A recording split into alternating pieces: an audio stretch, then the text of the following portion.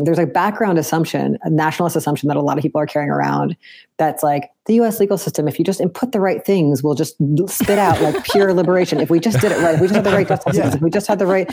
And this system is a warfare strategy against the people who are targeted as threats or drains. That is how we're framed.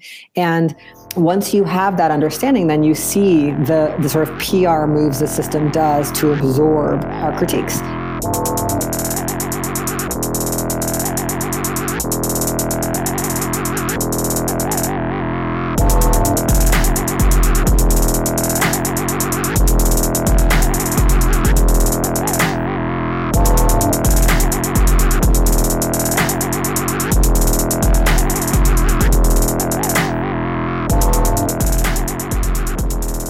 Welcome to Medicare for All Week.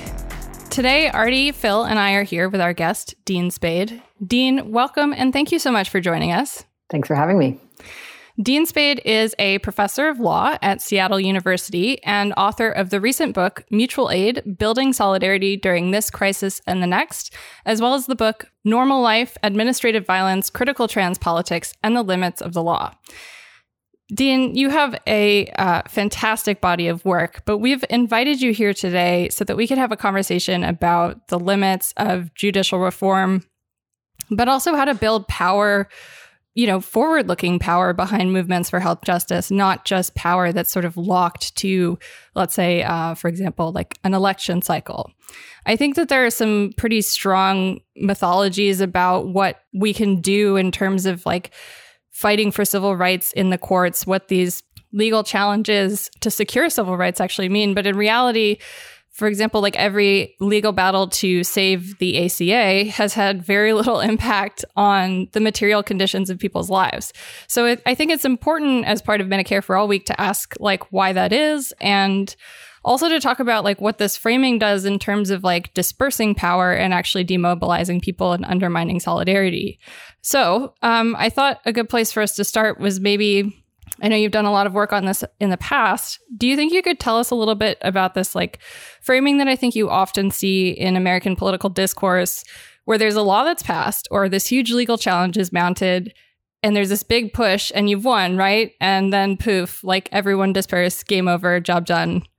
Good job, we're good to go. What, in effect, is that actually like doing? Yeah, that's a great question. I mean, I think this really cuts across so many areas of our lives. There's a kind of mythology about law that I think is really central. It's like, if something's written in the law, then that's how things will be. Like, that's one of them that really ignores implementation in general. And I think, as you just said, for those of us living in a United States that was an explicit apartheid state, and then passed a set of laws that said racism was illegal around the same time as passing laws that said sexism and ableism was illegal in various ways. And then we lived for another half century and actually saw the life conditions of people of color, women, and people with disabilities worsen during that period, and wealth further concentrate, and this huge criminal apparatus grow and explode, and this huge border militarism apparatus grow and explode. We start to have to ask ourselves, what is it law is doing in these settings where we're told that like that's where justice will come from, or that is the kind of final step of a social movement, is that it passes its law and then we can all go home, as you said. And I think instead we see that the legal system is designed, one way that critical race theorists talk about it is that it's preservation through transformation. So it's like if there's a big uprising by social movements, the law will change just enough to primarily preserve the status quo. I find that to be like a useful phrase for understanding what happens. So another example I often look at is like in the 1920s and 30s, when there's a lot of amazing labor organizing in the United States, and there's this huge depression, and people are, really questioning capitalism and its extractive methods. You see things like the National Labor Relations Act pass and other legislation that is designed to basically pacify, to bring what people, like industrial peace, to like make it so that workers will go back to the same extractive or even worsening extractive relations, with kind of some sort of minimal protection that doesn't actually land in people's lives very much. Or if it does land in anyone's lives, it'll be the least stigmatized of that group of people. So it might work out best for a certain kind of white male worker, but it's really not going to work out for domestic workers or agricultural workers, et cetera. So we could kind of do endless examples of this in US law. But and one other thing I want to say about this is that this mythology about US law is centrally like an anti-Black story, because the main thing it hangs on in the political imagination is that slavery and racism used to be legal and now they're illegal, and now we're post-racism. Like that has been in a million different ways. That story is central to US nationalism, and that it plays out in all kinds of other areas as well. But it's an anti-Black story about redemption from anti-Black racism and saying like all is clean and well. And for those of us who are aware that U.S. legal system is a colonial legal system founded in genocide and slavery, it's constitutively anti-Black, constitutively anti-Indigenous. We're not like, that story is just, it's so damaging in both because it demobilizes people, as you mentioned, like, oh, this is going to be taken care of by this law.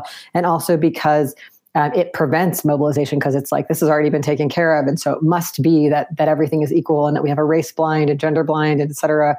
Those phrases that are used so frequently about our purportedly neutral systems, when of course they're actually quite targeted. Well, this is interesting because, I mean, we're talking, this is like Medicare for All week. Ostensibly, it's like a week named after a proposed law.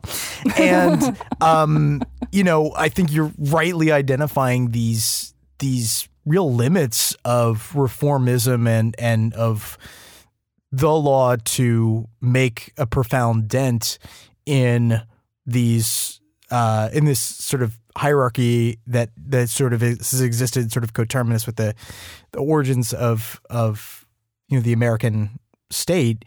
And I guess I wonder, you've been involved also, you're a lawyer and you've been involved with movements that have some entree into the law. Like, what is the law's like? I'm very curious, because I think this is like many people who like mean well and want to do good things. It is like there is an allure of law, that it is the thing that will be the fulcrum by which we change things. Like, why is that? Why is it so alluring? And like, what can you like describe like the trap? Yeah, I mean, I think the trap, because I teach law students, and so I see them. They come to school, they want to free their community. People, the ones who don't just want to like work in corporate law and get rich. People with really good intentions.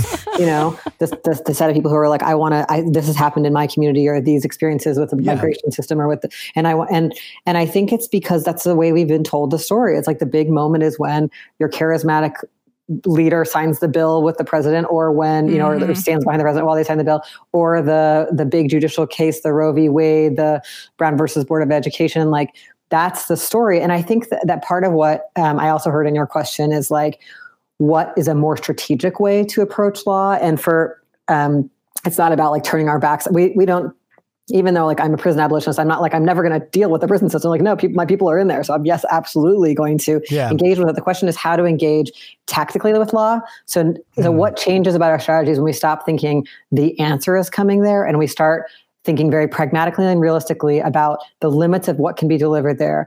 And then we say, but will that change the conditions, the terrain of struggle in ways that are useful? And how would that be the case? So for example, I think that if what I believe really makes change is mass numbers of people organizing and staying mobilized, then what I want to do is organize for law change in ways that you get there through that, not like a backroom deal between like an elite nonprofit and your state legislator, right? Like I want it to be, our work on legal change should be mobilizing, because you're more people mobilized to say, you know what, this isn't being implemented, or you know what, this didn't cover some of us.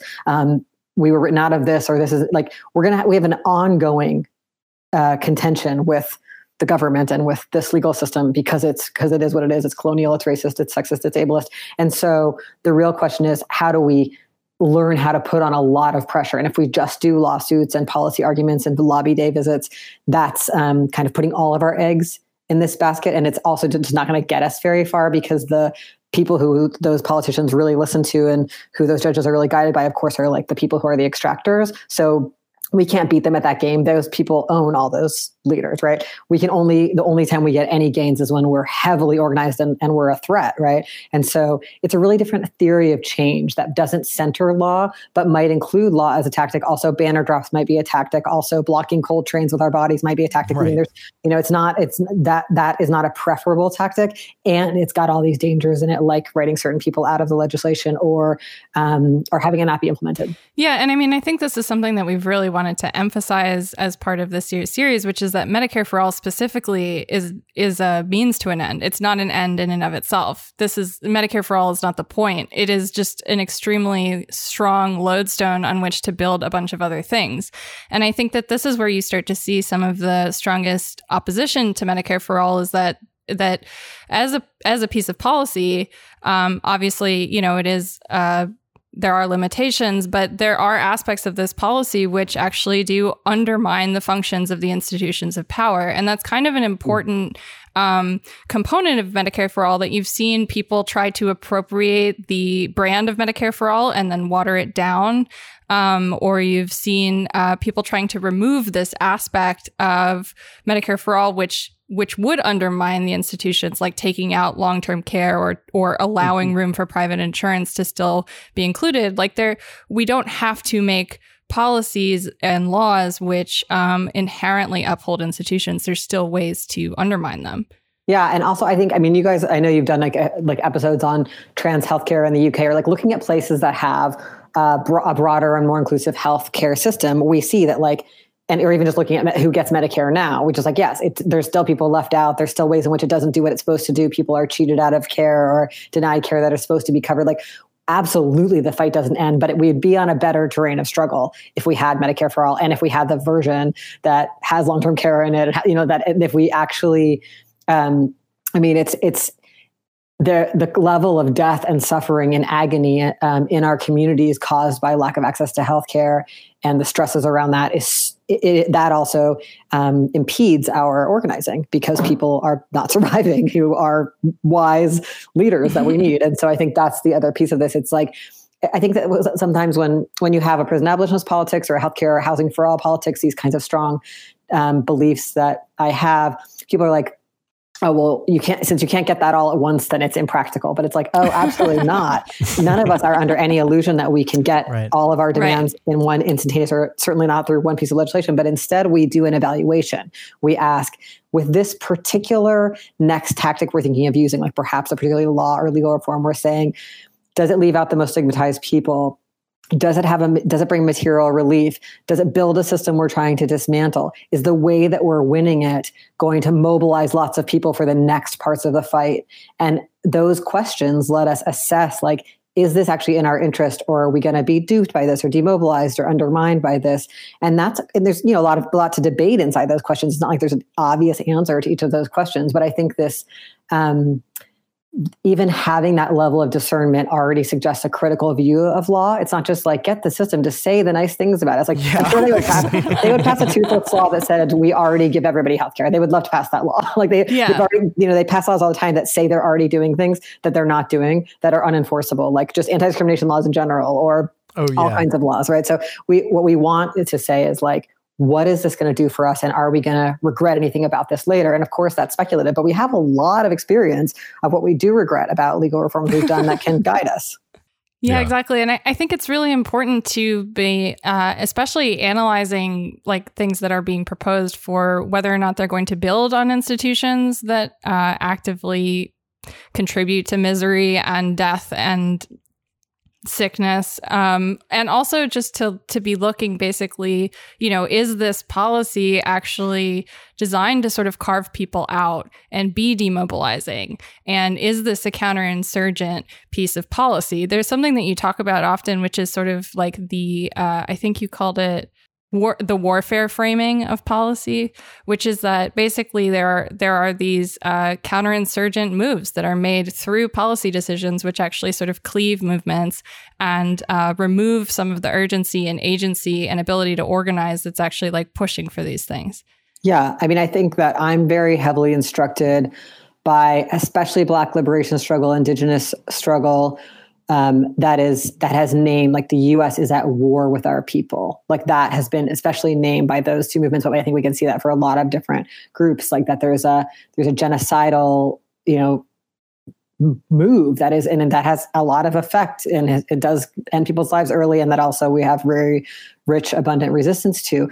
But when you reframe, instead of like the U.S. legal system, I should have said this at the beginning, there's a background assumption, a nationalist assumption that a lot of people are carrying around, that's like, the U.S. legal system, if you just input the right things, will just spit out like pure liberation. If we just did it right, if we just had the right justice, if we just had the right court, whatever. And a lot of us instead are like, oh no, this system is a warfare strategy against the people who are targeted as threats or drains. That is how we're framed. And once you have that understanding, then you see the sort of PR moves the system does to absorb our critiques. And so that it's like, we're going to have gay cops now, or we're going to hire women and people of color as cops, or we're going to, I live in Seattle, and the examples here abound, because it's like everyone here, like, I'm going to be a social justice prosecutor. And this is like every single person in our government, while they build the jails and prisons and send people into ICE custody, are all proclaiming themselves like essentially abolitionists. I mean, they just as soon as the word exits our mouths as activists, they just are like already reframing and absorbing them, and also passing legislation saying they're committed to them. So that kind of move, that counterinsurgency move, which often does happen in the policy context, is I just think we have to be so much more sophisticated than we used to have to be in an earlier period of this neoliberal stuff, like just the ways they like put people who look like us in office, and they have, just watching Biden's appointments and his appointments of all these intensely pro-war, pro-oil and gas people of color. It's really hard. It's like we need to kind of do a lot of political ed in our communities so that people get to have more shared discernment around some of these PR moves that these systems are using to maintain themselves in the face of existential crisis. But it also seems like, one of the implications of your analysis is that PR is obviously very important, but so too is the way that the law is used and designed kind of strategically as a way of, I don't know, sort of eviscerating the forces that may have mobilized for its creation. So like the thing that I always think about is like laws create their own social categories and their own sense of what the success of the law would look like, right? They create their own metrics. And, those things then come to stand in for the thing that people were like, we begin to like measure justice in some way. And then that comes to stand in for the thing that people were pushing for to begin with. That's just one example. But I'm curious, if we're thinking about like, what are some things that a law could do that you would want to be looking for as a sort of counterinsurgent or demobilizational thing? Because often I find that the thing is that like the things that you're talking about are often buried so deep in the damn text that like it takes almost like a literary critic to like pull it out. So like, what should we be looking for, I guess? Yeah, I mean, I think that's a great question. There's not a lot of pieces to it. Like one piece of it that we have to name, especially with Medicare for All, but also with all legislative strategies, is just that like stuff gets added or pulled out at the end of the process, or like somewhere in the process when it feels way beyond the reach of the people who might have really tried to work to get it in there. And now it's like this job of these technocrats in Congress or your state legislature. And that feels to me like if we don't have the political, like the intense political pressure behind it from mass mobilization of people, then they know they can just get away with that. Like the only thing that stops that is when we make it politically impossible. So I think that's like just a piece of it.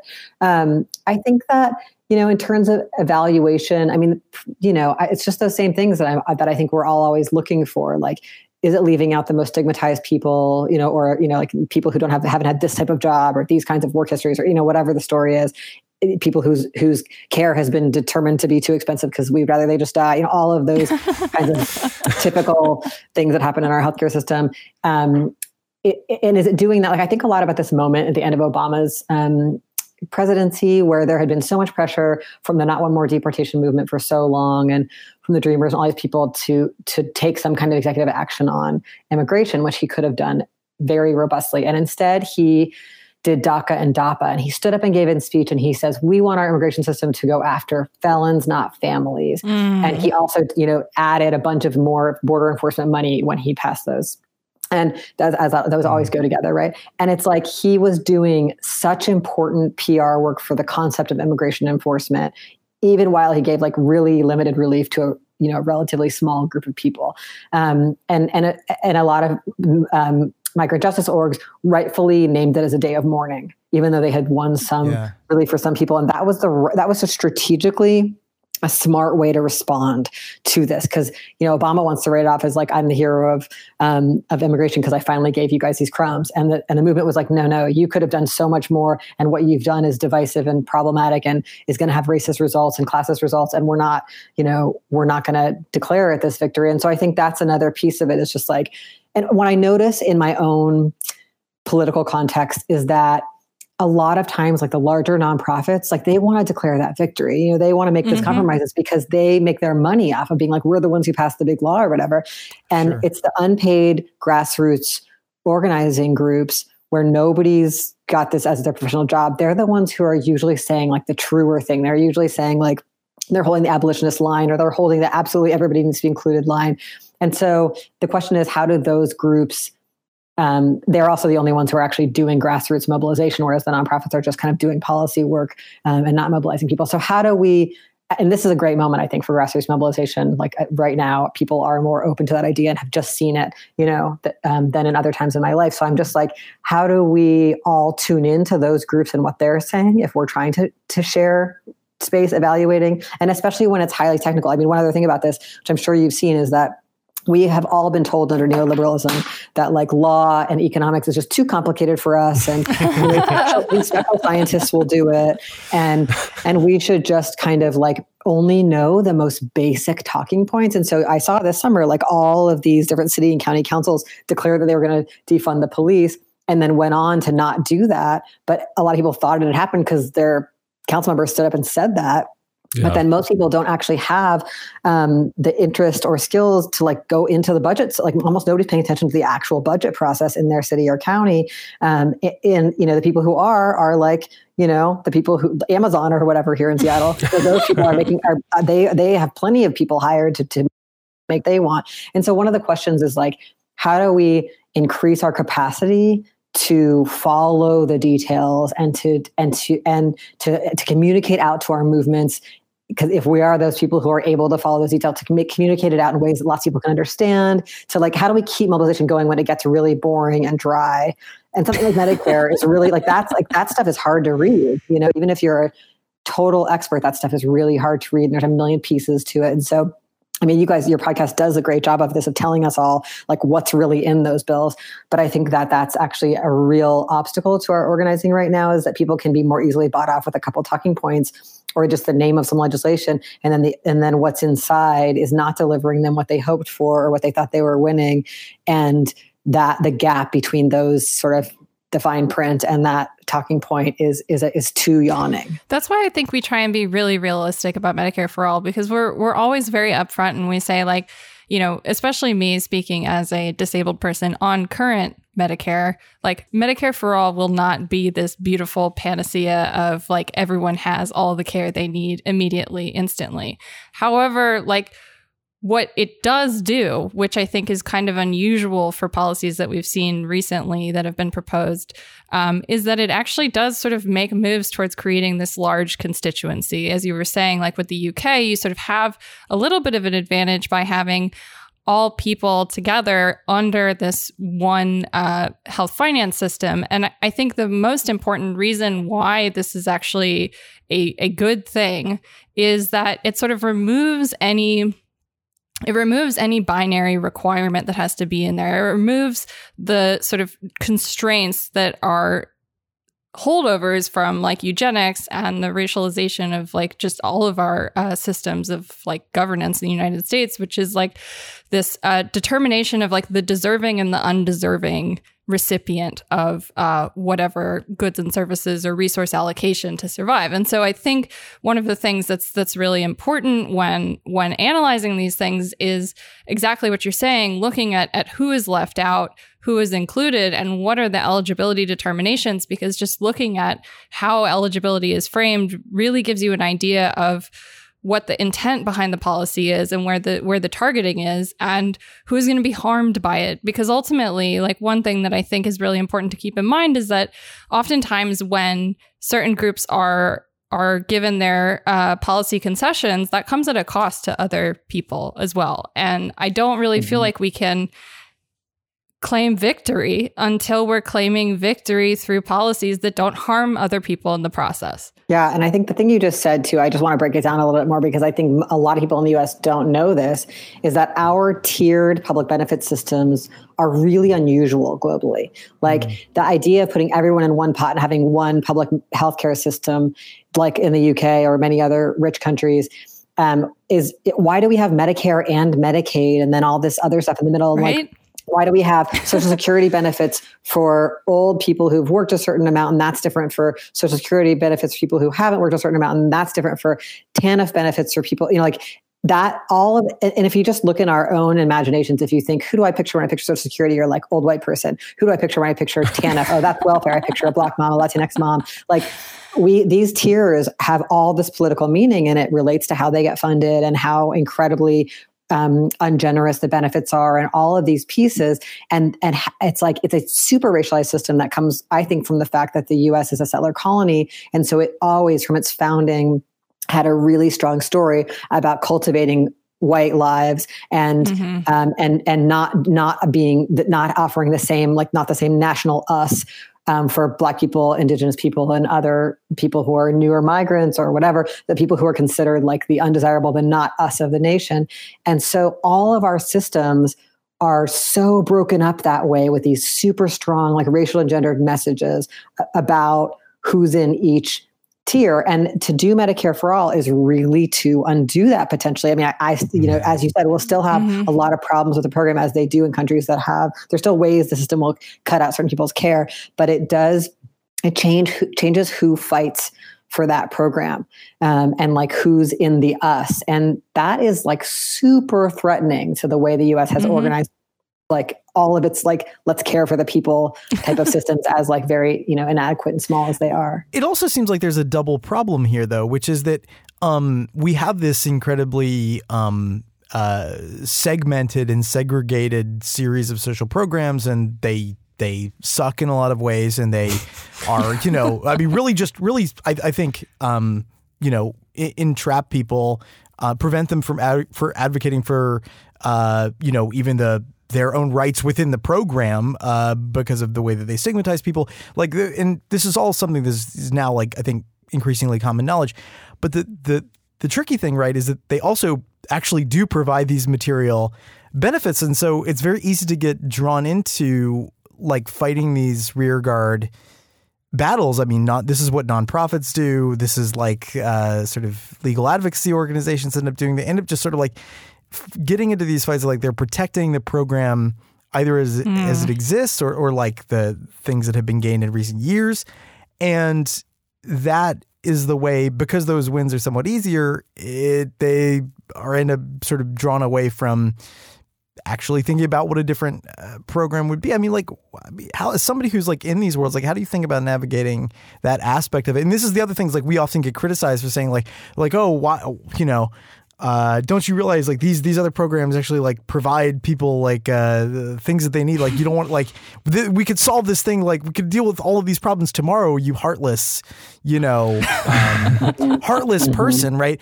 Can you talk about like navigating that as somebody who has all of the tools and like works in this world, but like is also very much thinks about it in a very different way?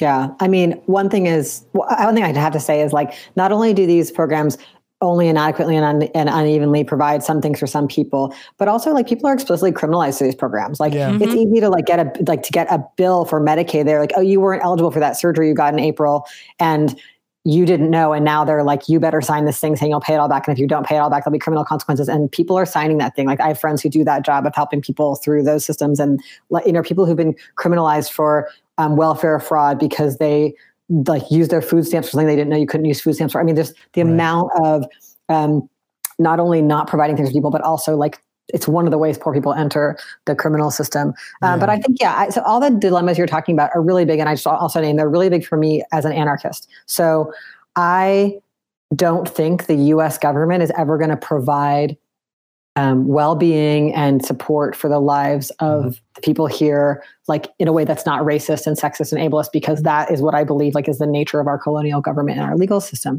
And I think we should fight inside that system for things we can get for people, whether that's me individually representing somebody for their welfare benefits, or whether it's us trying to get a Medicare for all bill that we think is as good as it can be.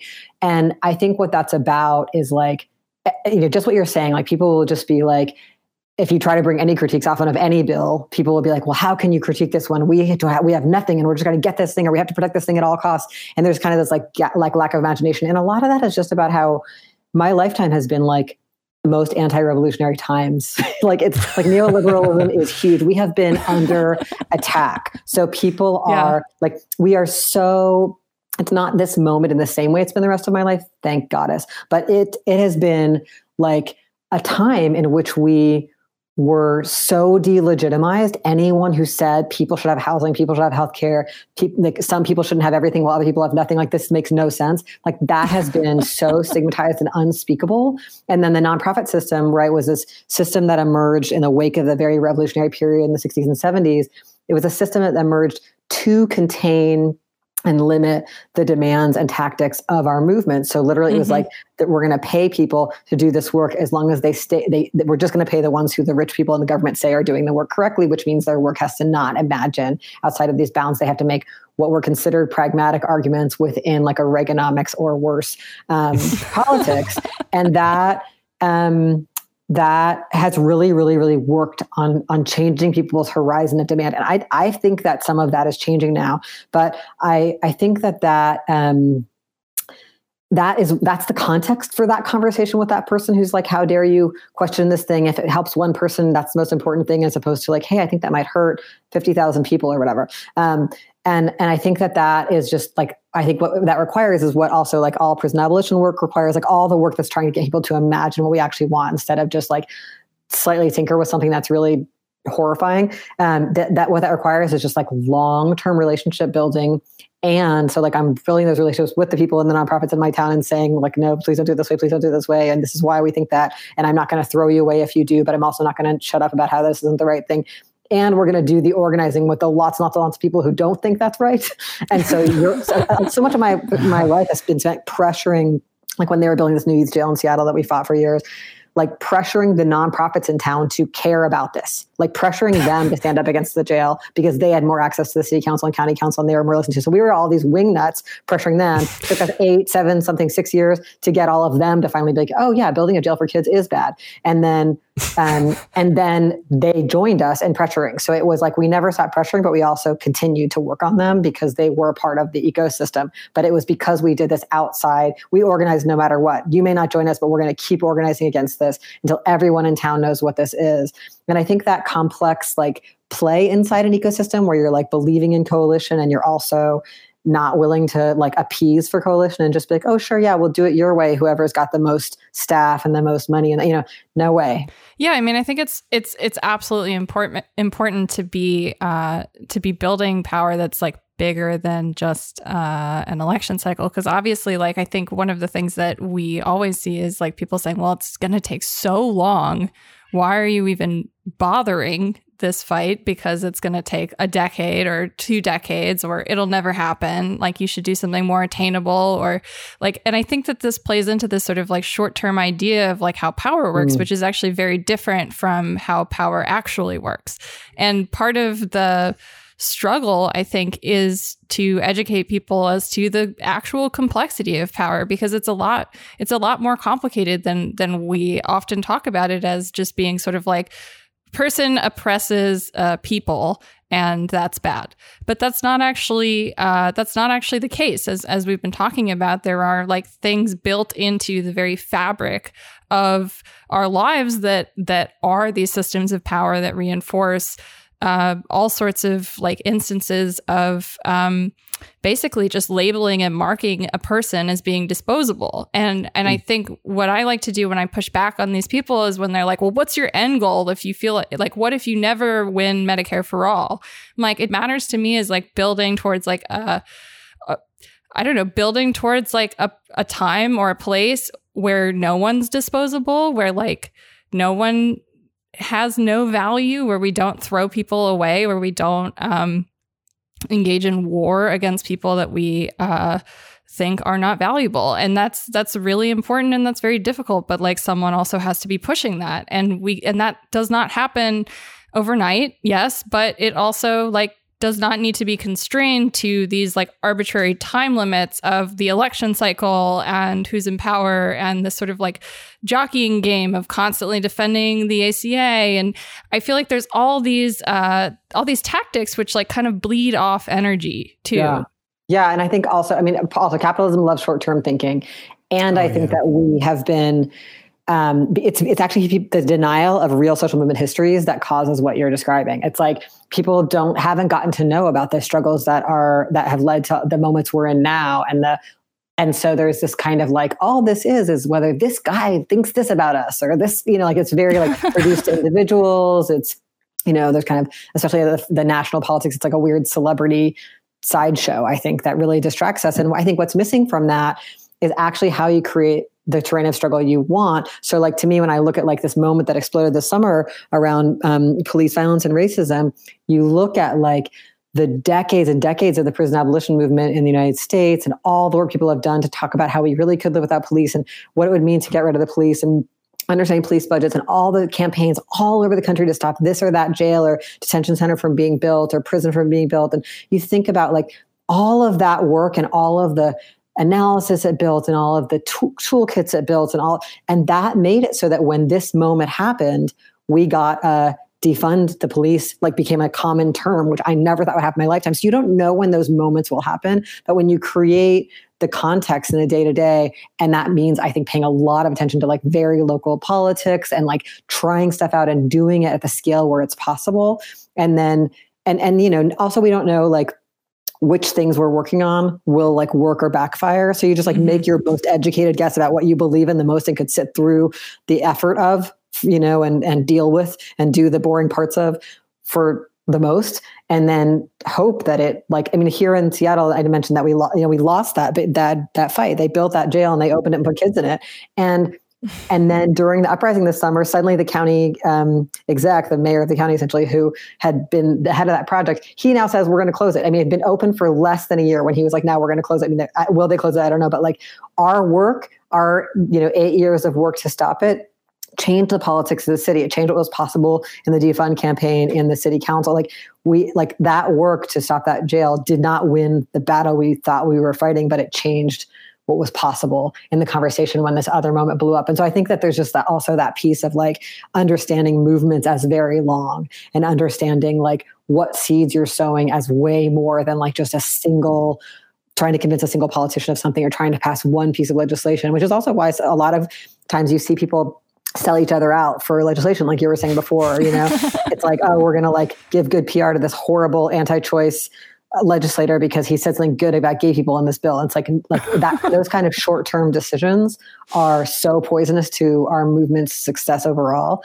but they make sense when we're thinking in that like non-social movement history way. Yeah, I mean, I think this is a really weird moment right now. I mean, Joe Biden is firmly within the first 100 days of his term in office, and he was one of the most vocal opponents of Medicare for All during the primary. He had the most conservative health agenda, not to mention like his record on mass incarceration, but I think as a result, a lot of people, even like, very prominent Medicare for All activists and organizers that we know are really depressed. And I think for a lot of people, it's really difficult to see a path forward for something like Medicare for All. And I get that. And we all know, though, that it was always going to be a long, hard road. And I think part of what's really gotten people down is that things appeared to be looking up a little bit last year. And I think that there's this perception that the health justice movement has been knocked down a couple of pegs. And I think, we need to be doing something we need to be encouraging people to own Medicare for All as their own thing. Then we need to be like building power outside of 4 years. We need to be addressing the complexity of systems. Do you have any, you've been doing this for 20 years now, Dean? Yeah. I mean, I do. I guess I think like I don't feel like I have like a full analysis by any means of like where Medicare for All stands right now, but it's like our sort of marching orders don't really change when the administrations change, like the environment for doing the work can get harder. Like sometimes you can get harder when you have an Obama or a Biden elected, and then people are like, everything's cool. And then you're like, oh God, now we have to really remobilize, because a lot of people are going to be like, I'm just so moved by the fact that this cop who's a Black woman is our vice president, that all is well under justice in the United States. Those people probably were not likely to be like already very mobilized, but there is some of that. Like we saw some people get mobilized under Trump who weren't before, because they're like, this is scary. And so how do we sustain mobilization? And part of me is just like, the economic crisis that we are living under COVID, I think gives the possibility of a lot of people being mobilized around Medicare for All. It gives me a lot of hope around that, because it's so obvious how our healthcare system is utterly failing us and the devastating consequences of it. But I think ultimately, even when we go through periods where our issue is like being ignored, or something else taking up the headlines, or it's not popular, or we've got elected officials who are just like unmovable on something, like it's really not the end of the road, because ultimately it's just a question. I think it's just a question of mobilization. Like, just like, what is the next level of mobilization, and how much pressure? Can we add more pressure? And so many people are talking about Biden and saying he is not going to do the right things unless we constantly pressure him. And that is the right way, I think, to think about this presidency. And so I mean, like, it's like there's this deep sense, like, we never know what's going to happen next, but we can just keep putting our effort towards building that pressure. And that will have, we hope, like some effects, but we don't know exactly when or what other factors will, play into it.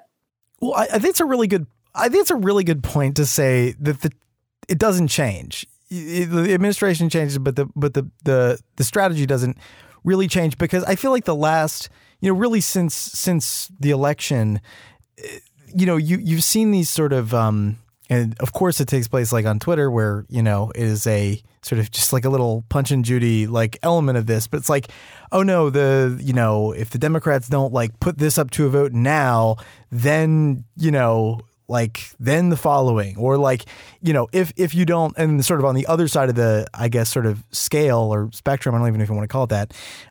It's like, well, if you don't just now preemptively say that you'll accept, I don't know, not even half a loaf, but like some tiny little increment, then you are now the murderer. You're now the killer. Like you are botching your chance. And like, I think that it's like worth kind of thinking about the history of, like, when I go back and like look at the legislative history of the ACA, it's like, yeah, there were not, it wasn't as if like, there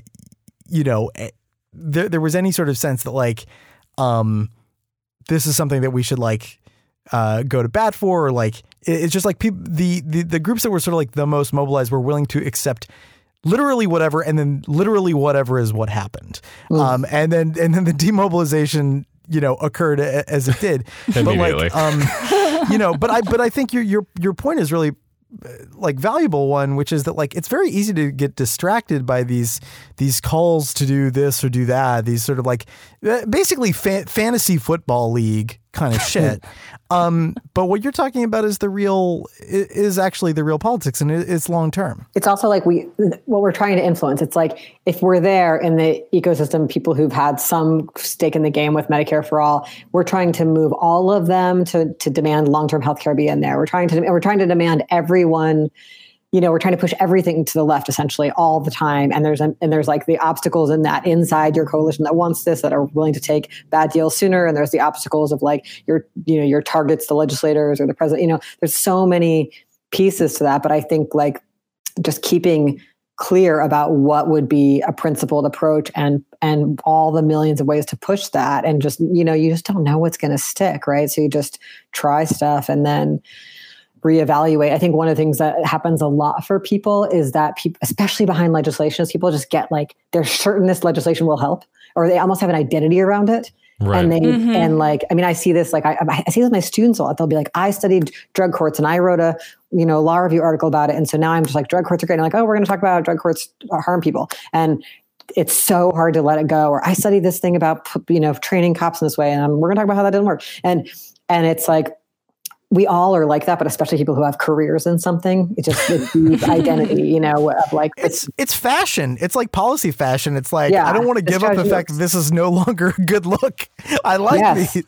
Right. It's all about branding at the end of the day, I guess, really. It is this kind of giant, like, people do appropriate these ideas which affect people's lives as part of their identity. Yeah. And I want to feel good about myself. I want to be a good person. So how can we look back at some legislation I helped pass or something and not just be like, are you saying I'm a bad person? I worked so hard. You don't understand. I overworked. I had, you know, people like just have resentment, difficulty with feedback. These are just like classic human, you know, especially in our culture. So it's like, I think, how can we all try not to be like that? How can we all just be like relentlessly curious about what works and doesn't work? Like that's, and who it works for and who got left out and what we didn't notice the first time, what we didn't perceive. Like that to me is the like, and it's also much more interesting to be relentlessly curious about the thing you're working on instead of to just like dig our heels in and be like certain it must be the right way. I mean, there are also so many things beyond just like the, I think, immediate focus of the policy that need to be considered as well. Like, for example, like there are things that Medicare for All can do beyond just the healthcare space. One thing that we've talked a lot about in this series is how part of the problem with healthcare in the United States is not necessarily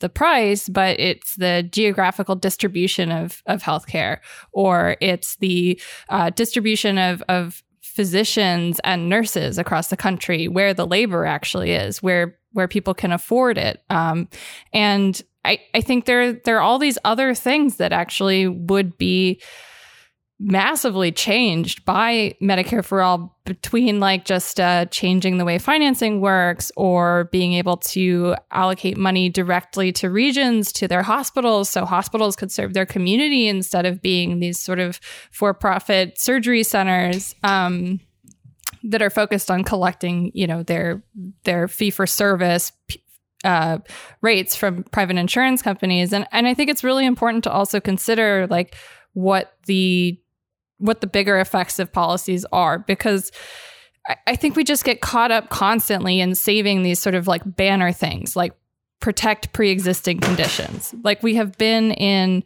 this constant cycle of litigating the ACA. And I think policies like Medicare for All, where you have a larger constituency, obviously they're much more difficult to pick apart. And we do know that like if something like this passes, like it will face judicial challenges probably when it's passed. But you know, I think there is like real value there to thinking about what's bigger than the immediate thing that the policy is actually offering. Yeah. Yeah. And I think that's where movements come in. It's like the technocrats who are working closely on policies often get in the weeds, which is okay. Some of that is like, you know, a harm reduction strategy, or is an immediate stopgap or whatever. But we need just healthcare for all understanding, like to be the backup. And we also all need to be like, well, what would a Medicare for All that we're unwilling to pass look like? Like, I feel like a lot of times we don't spend enough time being like, what are compromises we don't think are acceptable? Like in the, you know, in some legislation, we're like, it's not acceptable to leave out undocumented people, or it's not acceptable to leave out people who have felony records, or, you know, like, how do we decide that? Because I think that that's one of the ways in which I've seen the debate about healthcare often, you know, just cuts out people with particular experiences, or as you're saying, living in particular kinds of conditions or regions. It's just like, how do we have that be a normal kind of assessment that we think, and then it's not just like backroom deal for just the lawyers and lobbyists drafting, but instead like the movement really having a conversation about how we will not go forward if these people are left behind, or if these elements are left behind. I was wondering if for a second we could talk about that. Because a lot of times people say that the way to accomplish policies that serve everyone is by making sure that you have the right people at the table. And here at the Death Panel, we are not fans of a representation first strategy for public policy. And you've done a lot of work on something that that's termed like pinkwashing, which is where these companies sort of appropriate liberal or progressive agendas in order to bolster their brand image. Yeah, I mean, we're in that so deeply. Like that is like the phase of neoliberalism that we are heavily in. It's like, this is the moment we're living in. And I think the Obama presidency was one of the like really big flashpoints of it. It was just like, well, how can the first Black president possibly be doing things that are really bad for Black people and lots of other targeted people? And that's what he was doing. And it's like, I think that, and that comes up all over the place. One of the ways it comes up with kind of the seat at the table story is it'll be like, I mean, this has been so big in Seattle during the Defund the Police campaign that we've been on, where the mayor, who's like horrible, she's just like, I need to find some black people who I can get to agree with me and stand beside me in pictures and say that they're meeting with me. And so that it's her way of cutting out, the broader Black movement, right, is to find those representatives who will love having that moment in the spotlight, but being beside her, or feel really important because they got to have that, that meeting, but they're actually undermining the other people who are like, we will absolutely not meet with you because this is what we want. You know what I mean? Like, people are trying to, so I think that there's the problem, one of the problems with that kind of space at the table is that they will always find somebody from our communities, whatever that community is, to sit at that table who will say what they want. We have to, if our work isn't based in a larger mobilization, and if we're not accountable to a larger set of people, and if we don't have a clear way, like that we're part of membership organizations and there's lots of people getting to have a say in what we're about and why we're about it and what our message is, then it can really be easy for just like that one person who, often is like kind of conservative or maybe went to law school or maybe really, is a small business owner, or whatever those kinds of stories, that's going to be the representation of this group of people. And it's just happening just constantly. And there's a really great chapter in Keeanga-Yamahtta Taylor's book, From Black Liberation to Black Lives Matter, her book from a few years ago. She's got a chapter about this moment in the 70s and 80s, I think, where, there'd been this huge Black uprising in the United States. It had so much impact. There's this amazing Black liberation movement. And then there was this turn to elect Black mayors. And it was like literally like this, like, she talks about this one race, I think in Ohio, I can't remember which city, where it was like they want it was kind of like, everybody get out of the streets and just vote for this guy. And so the tag phrase was "keep it cool for Carl," like stay cool and just vote for Carl. And Carl, like a lot of the other Black mayors who were voted for, just went on to enact the same kinds of policies that white mayors had enacted before, just like we see, consistently with whoever's the token representative of our communities. It's like they got there because they're willing to do the thing that the people in power want. And so I love teaching that chapter and talking to people about that, because it's just like, we've been learning this lesson for a really long time, but our opponents are trying this harder than they've tried it in the past. And how do we, just like help each other stay clear about what we think are the actual outcomes we want in our communities, instead of what kinds of faces we want, telling us the bad news. But it also sort of occurs to me that like the way that strategy works is actually, it's incredibly clever, which is that trust in government, trust in public officials, very low, right? So they can't speak for themselves. So they basically, trust is this rare, valuable commodity. So then they, mine that, right? They find the face, they find the person that they can use as their sort of pass through, and they leverage that. But that only works if the other person is sort of, if there's really just no, if that person is just a stand-in that ends up having some sort of better credibility, and that credibility isn't challenged. And it sounds like what you're sort of talking about is like, now actually saying like, who does have credibility on these issues in our community? Like who do we trust actually to tell us whether or not this is a good policy? And do we trust the people who are being used as the sort of foil or the smokescreen for these things? Yeah. I mean, and I trust groups that are mostly volunteer, unpaid, and where a lot of people are in governance. I just like, there's no individual. For me, it's a lot more about, are people in a process where they would really be hearing together and coming up with their shared wisdom about like, who's going to be left out if we do that, like that. And so to me, like when I look around whatever issue I'm working on, and I look like, who are the groups in this state or in this region or whatever, who are holding that line, who are being clear in our base to actually have an organizing base, and people are actually making decisions together. It's not just one charismatic leader or one boss or whatever. And I think most people don't have, it's hard to see that because first of all, like every single group, no matter what it's like, and even if it's just one person, has a whole website and Instagram and Twitter that makes it look like it's the movement. That's like a huge problem right now. It's actually hard to see in, like you usually have to have relationships in order to find out like who's really behind that name or that org. And also I think most people aren't encouraged to ask this question because most people have not actually gotten to find out how social change really happens, because people think it is just when the law gets signed or when the charismatic person gives a speech. And so even asking like, wait, where did their agenda come from? Did they get a grant from the county to switch their agenda to say, we're going to put this program inside the youth jail instead of let's not have one? Like all of that stuff. And I think that's really, this is like a really complex problem, because it's both about representation and it's also about the gap between how social change happens and how we've been told that happens. Yeah. I think one of the things that I feel like I see happening all the time is this like feeling that if you aren't some large elite organization, you can't actually have impact, that unless you are Joe Rogan or whatever, like that there's some sort of like folly in making a podcast, right? Like, and I think this is like part of a larger like mindset of austerity that we talk about all the time on the show. But what in my mind is the best way to fight against that is actually to just like fully push, as hard as they did for welfare reform, that we all start taking a little more responsibility for each other. Because ultimately a lot of these moves that have happened that have resulted in further immiseration and just the absolutely hellish health landscape that we have right now, it's like tied into this process, as you were saying in the beginning, of like just sort of stabilizing the status quo, of maintaining the process of extraction from the population, of making sure that we're labeling people at a continuous pace in order to sort everyone into their proper bins so that they can, be treated as they've been labeled to be treated. And this is a system that I don't think is sustainable. I think that this is a system that is in and of itself sort of a trend.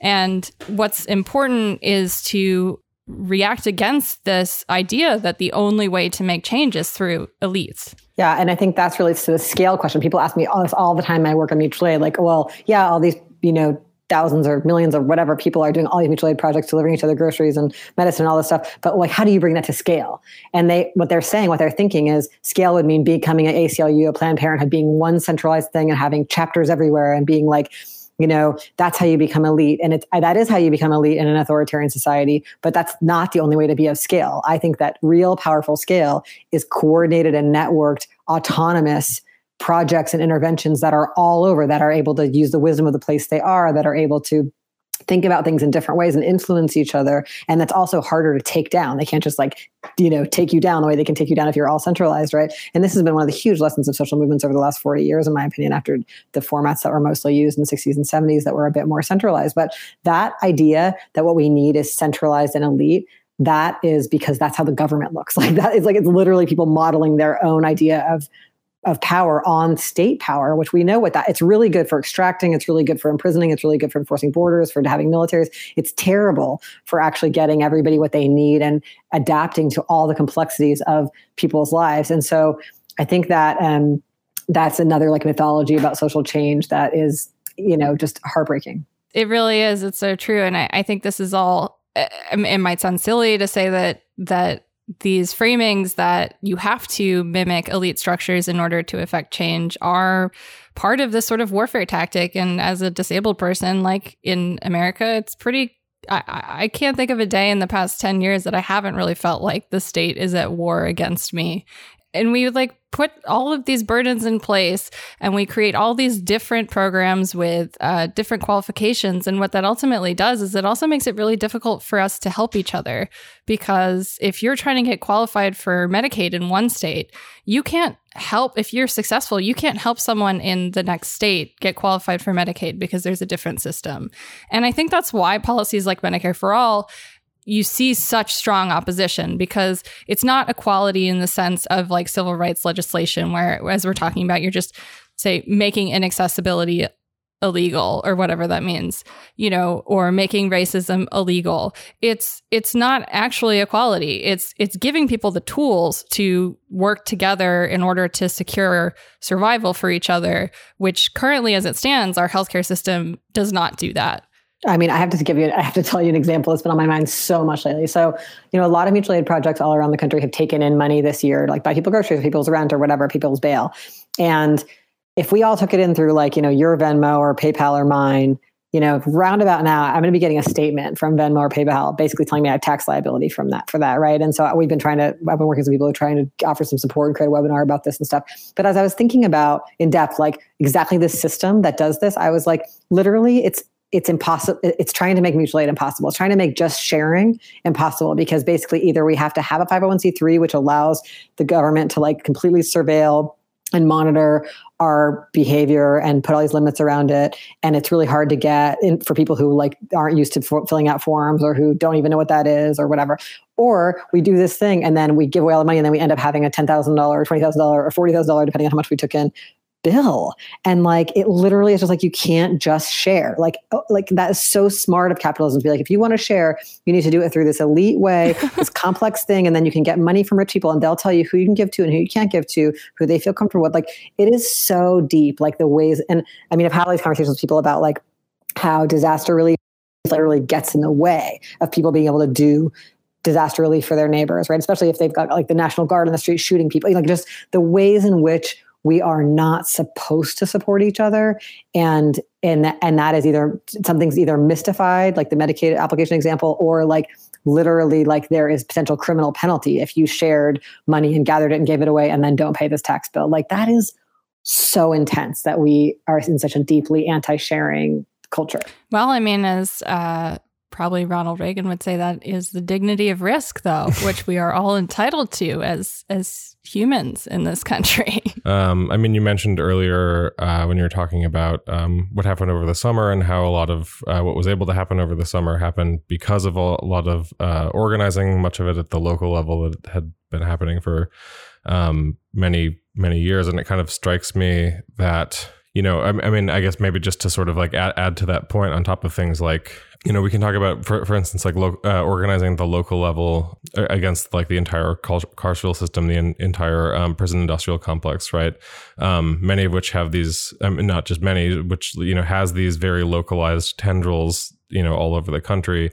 But then it's interesting because there are many, healthcare companies, individual companies and things throughout the United States. There are individual insurance plans within states that people can appeal to or rally against and things like that. But so much of, even when you think about organizing at the local level within, let's say a county or something, really in terms of being able to fund things like more equitably distributing healthcare or making healthcare, let's say free at the point of service to everyone in a community. Automatically at the local level, you kind of have to appeal to the state, and then the state is in a bind where they can't deficit spend in the first place. There, for instance, a common thing you hear among single payer advocates is, like maybe we'll try it in California or New York first, and that could work, right, with progressive taxation. But at the end of the day, this leaves out, it's like, I feel it strikes me as another way to segment things essentially. Right. Yeah. Because it's like each of these little tiny, like steps in health, right, is a different separate extractive process. And you have all these sort of like little tiny factions. And then it becomes this question of like, well, do we support the survival of human beings or do we support the survival of these extractive institutions, which we have like codified into being because we've made a law that says that the PBM is required to transport the specialty drugs because they're dangerous. So like we can't get rid of the PBM because the law exists. And it creates this sort of like endless cycle of reasons why not, right? Which actually don't necessarily, the reason why not is not that it'll harm people, but that, we have the system in place. So right, it's already there. I think that's why we have to do the local organizing is essential because the local is where people first get engaged and where if any pressure is going to be built, it's going to come from the many, many, many locals. But I've seen this, like there's cities that have consent decrees. Their police are under consent decrees because they were found to be doing horrible things to people. And they went through a whole process of Department of Justice or a court. And now they're under a consent decree or under some kind of receivership. And those receivers or whoever's in charge of them now says you can't reduce your staff at all to the cops. Like that is happening in some jurisdictions where people have organized to reduce the number of cops and to put a hiring freeze or whatever. So like we see these things, I can think of so many examples, but where we find then we're doing this local organizing around a local thing, but then we hit a federal block. But I think the only way we're going to get through that federal block ever is if we have had so much powerful local organizing. And so I think it's this like, I mean, organizing is just, you know, on some level, it's a local job, even though we do it across regions and we do it networked and my group is connected to your group in another state, or, you know, it's still like, that's where people often have a critical mass and like consistent relationships and are taking care of each other in various ways. And people are in it for the long haul together, because that's also the person who babysits your kids or brings you soup or whatever. And so I think that it's, and I think in the US, our politics is very pointed at the federal. Like people think that's where politics is. It's in the presidency and Congress, and they don't know anything about their like, you know, city council or county council members or even their state legislators.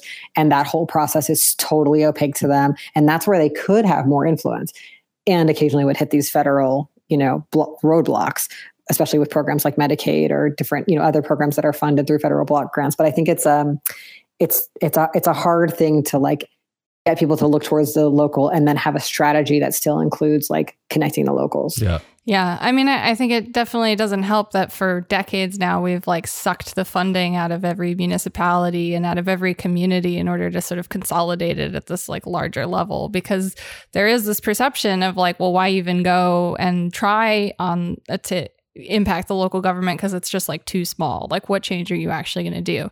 And that in and of itself is like not only austerity brain, but it's literally a persuasive argument to convince you not to organize. Yeah. I mean, the one thing that was useful about the Trump administration was that people were like, I have to go to the state and local level because federal is a non-go. Right. And I think that actually was good for a strategy. Maybe as a final topic for this, I quoted you recently in an essay I wrote about a fashion designer named Pierre Cardin. And I was wondering if you could explain, just for the listeners, why you like to use the word subjection instead of oppression when you talk about relations of power. Yeah. That, you know, one of my aims in life is to say things in ways that are understandable to as many people as I can. And that can be challenging. Obviously nobody can make a universally accessible language of any kind or ideas, of course, but I try to say things clearly. And when I wrote my book, Normal Life, I really struggled about whether to use the word oppression, even though I didn't feel like it was totally accurate, or to use subjection and ask people to go with me on it. And I ended up using subjection. And that's because the word oppression implies that like a real, like, power over and like top down. And I think that power is more complicated than that. I think that like the way we arrive on the game board we arrive on and how we play it is more complicated than that. And when people think of power as only like, you know, the power over, it's very disempowering, and it makes it seem like the thing we should do is like look to the top and try to change the top. So a lot of like ideas are like, we should just change the laws, or we should just change who's in the presidency or who's in Congress.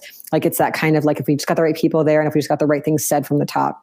And actually, I think most of life doesn't really happen. Like, as we've talked about, laws aren't even enforced. Like, right, like cops do things all the time to people that are illegal. Like we just, you know, the people at the Medicaid office are denying you, even though they shouldn't. And that's part of their system, you know? So we know that, that resistance is everywhere, and that, social norms determine so much of what we experience, whether or not the law says this or that. And so the word subjection helps me think more about like how I get called into being a subject in this system, what kinds of ways that experience of being a subject is like shaped, what ideas shape it, what material conditions shape it. And it just suggests a more complex way of thinking about power to me. So that was like the main reason, was just like, even though oppression is used way more by organizers and people in community, and there's nothing wrong with that. When I was like writing down my ideas, I was like, that word kind of clashes with what I'm saying about how we can and should make change, as I'm asking people to move their attention away from just changing laws and changing who's on top, and instead see that politics is everywhere in our lives, and that we can enact resistance everywhere. And that the most powerful thing we can do is a real bottom-up strategy, and a real like a strategy of like deep collaboration, and that is not the same as just being like, well, if we could just get our guy up top, you know? So that's I'd say my shorthand on subjection. Well, that's a very useful thing to remember, because it's, you know, again, I think reforms have a way of telling stories about themselves, erasing things about the world in which they work. And it's very obvious what happens when you don't have a mobilized population, or when you don't have people actually out there willing to fight to make things, in fact, work. That's actually, it's easy for that to just reside in the shadows, but it matters. Yeah, and I do feel like that sort of like total understanding of where that pressure comes from is much more realistic to people's experiences than the idea of like top-down oppression, because that sort of top-down oppression plays into this whole idea of celebrity and monarchy and there being a silver bullet fix to every problem. And ultimately, at the end of the day, unfortunately, it's a little bit longer and a little bit harder and a little bit more complex than that. Yeah, I think also there's this really intense thing where like I was thinking about this because this week I was teaching about maroon communities and slave resistance. And most of my students were like, wow, I never heard about any of this. I thought the Civil War was just, Lincoln's amazing. He ended slavery. I never heard about slave resistance. I never heard about the ways that the resistance of enslaved people and other Black people is actually what made the Civil War go the way it did. And just, or the way that we talk about FDR and the New Deal, but we don't ever talk about like the relentless, intense labor organizing. We tell the story in the way that's just about the one charismatic figure who's on top. And that is such a loss. And that's to demobilize us. I mean, that really is to make us not, if you don't have an accurate history of why anything ever changed, then how can you do an assessment about like how you want to seek change? And it's right now it's just like hope for Biden to do this or give money to the ACLU and they'll sue about this. And it's like, that's not going to work. Well, and it carries over exactly to what we were talking about much earlier, like very, very early on in the conversation of just, people look at it and they're like, okay, we'll work for a little bit. We'll, not everyone obviously, but there is a sentiment among some people where they're like, well, we'll work on this, we'll get maybe a modest incremental gain, and then we'll go home because But also today, like we're going to come back and get the people we left off, which is never ever happens. It's if you can't get the stigmatized people the first time or the thing everybody doesn't want to cover, you're definitely not going to get it when it's a standalone bill to fix the bill. And so that feels so frustrating. Like that idea, like we can't include undocumented people this time, or we can't include people in prison this time, but maybe we'll come back in a future year. It's like that is.